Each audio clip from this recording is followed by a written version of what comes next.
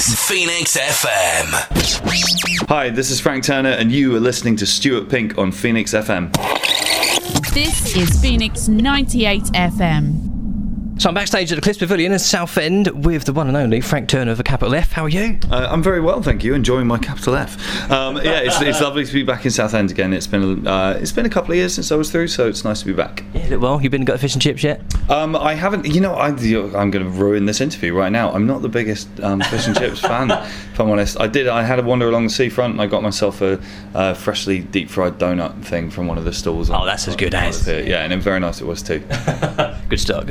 So you're in the middle of a solo UK tour. Yes. Normally I'd ask you how's it going, but obviously there's a few clear challenges at the moment. Yes, I mean, obviously, it's a global pandemic, and I'm not sure that the music industry is the most important thing to think about at this point in time for most people. Yeah. It is for me, because the live touring industry, because it's what I do, and also because in an industry that has taken something of a battering in the last year or two, we're now facing...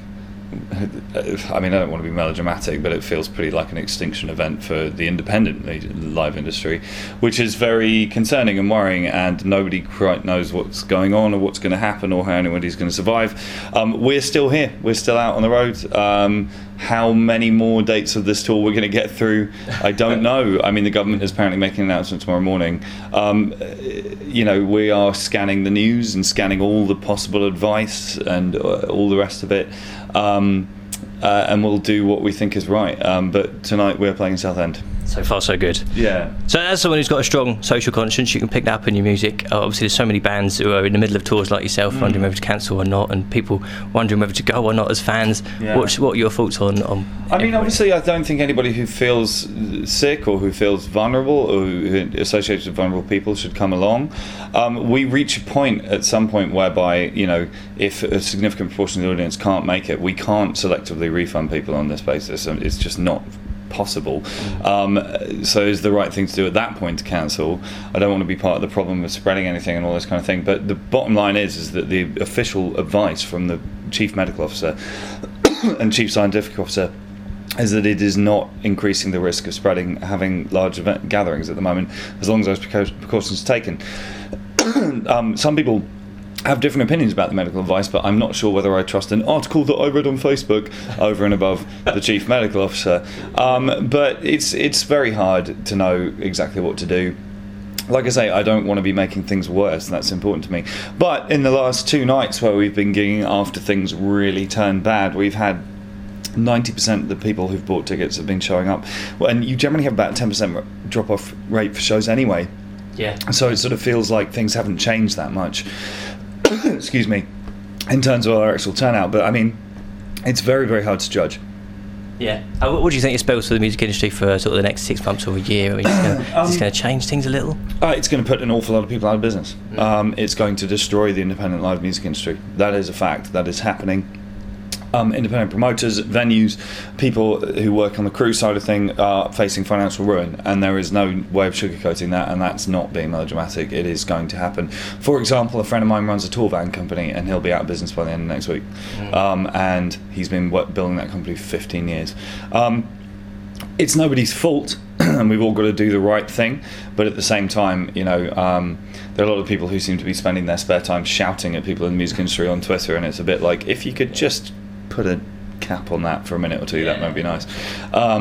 So I don't know what's going to happen, and things will not get back to normal immediately when any restrictions are lifted, because the damage being done is deep and long lasting. And the thing is, from my point of view, I have other ways of paying my rent. Do you know what I mean? I have merchandise and all that kind of thing. I worry for my crew, I worry for my band, I worry for the venues and the promoters that I work with and have worked with for years. Yeah.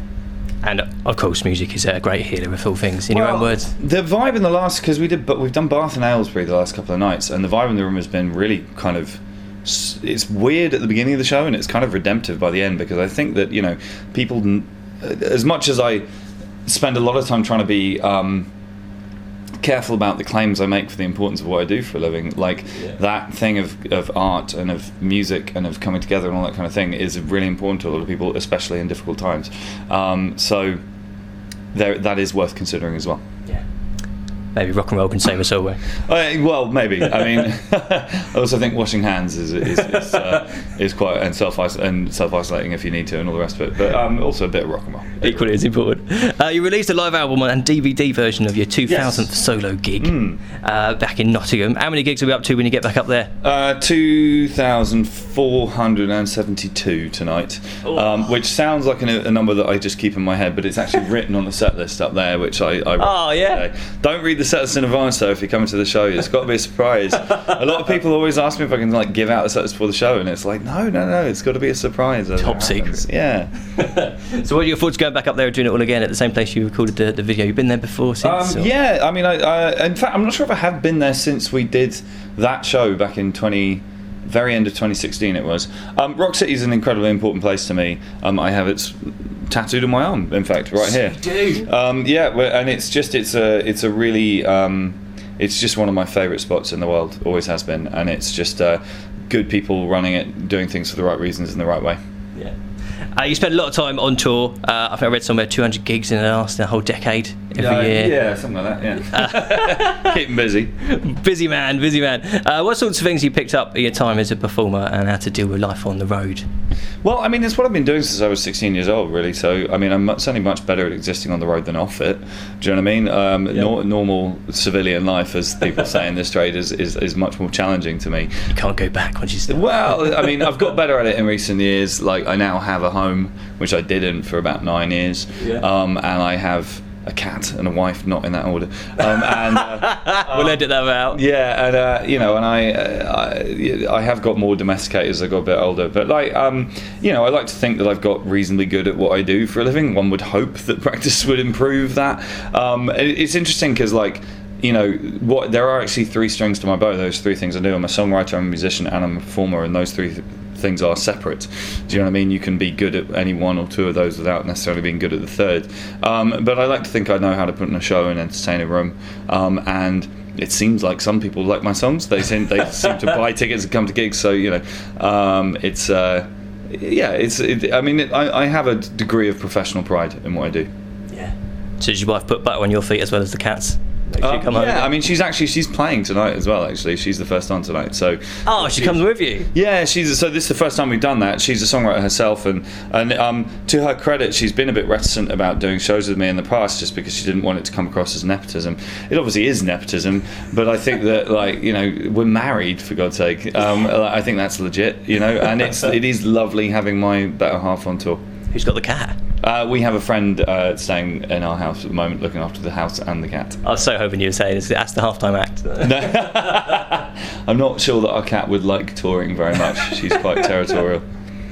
So your latest album, No Man's Land, it's well documented. You did a whole podcast series on the stories. Yeah. Within the songs, there's obviously that's a style you write in a lot, where you kind of tell a sort of narrative in the song. Yeah, sure. What is it you enjoy about that? Well, I mean, it's part of the sort of folk tradition, really. It's a storytelling genre, really. I mean, the whole record started. It's a record about female historical figures in the final result, but that wasn't the plan going in necessarily. The plan was to make a history album because I love history, and as I say, there's this long tradition of it in folk music, and I thought, well, I've told lots of stories about me in the past, and it'd be interesting to tell stories about other people and find inspiration somewhere other than just my own autobiography.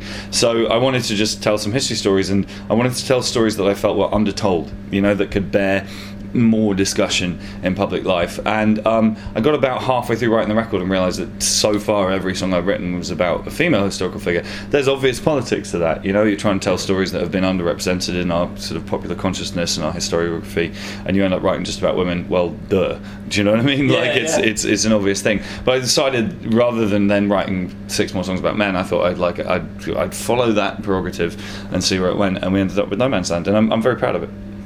Some of the women in those stories, I'm thinking Sister Roseanne, Sister Rosetta. Rosetta. Yeah.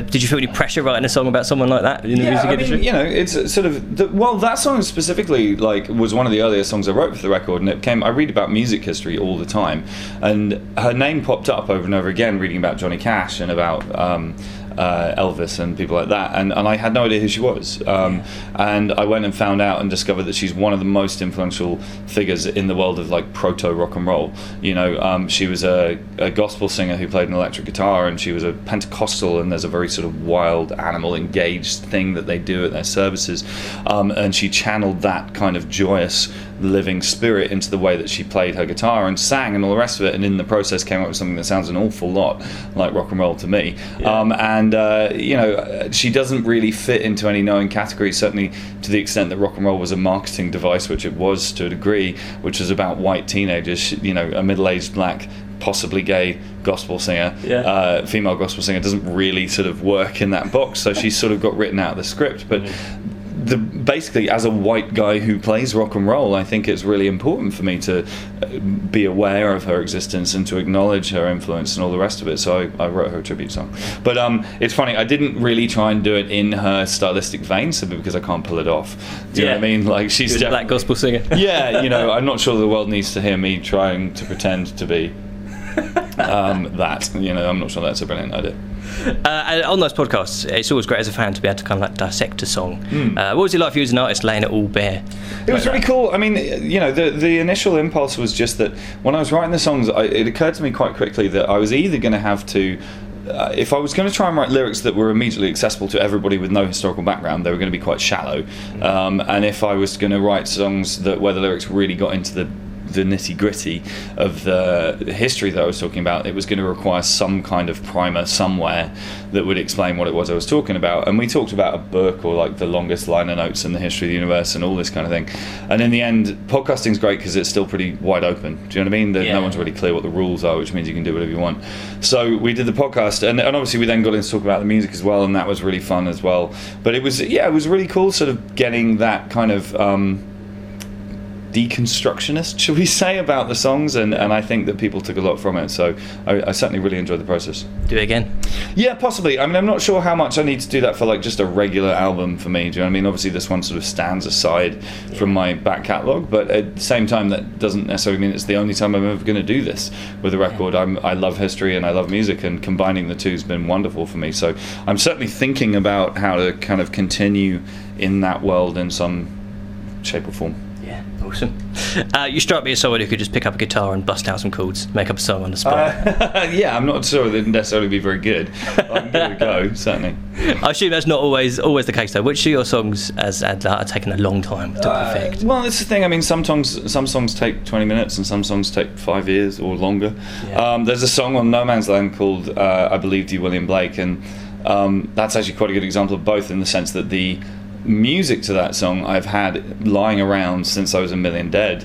In fact, it's about 3/4 of it was riffs and ideas that were rejected by the rest of the band. The idiots. Now we know why we went solo. And I was always really happy with the melody and the chord structure and all the rest of it. And I've had drafts of other words that go over it in a million different ways over the years, none of which have really landed. And then I read Peter Ackroyd's biography of William Blake and was just instantly captured by the figure of his wife, Catherine.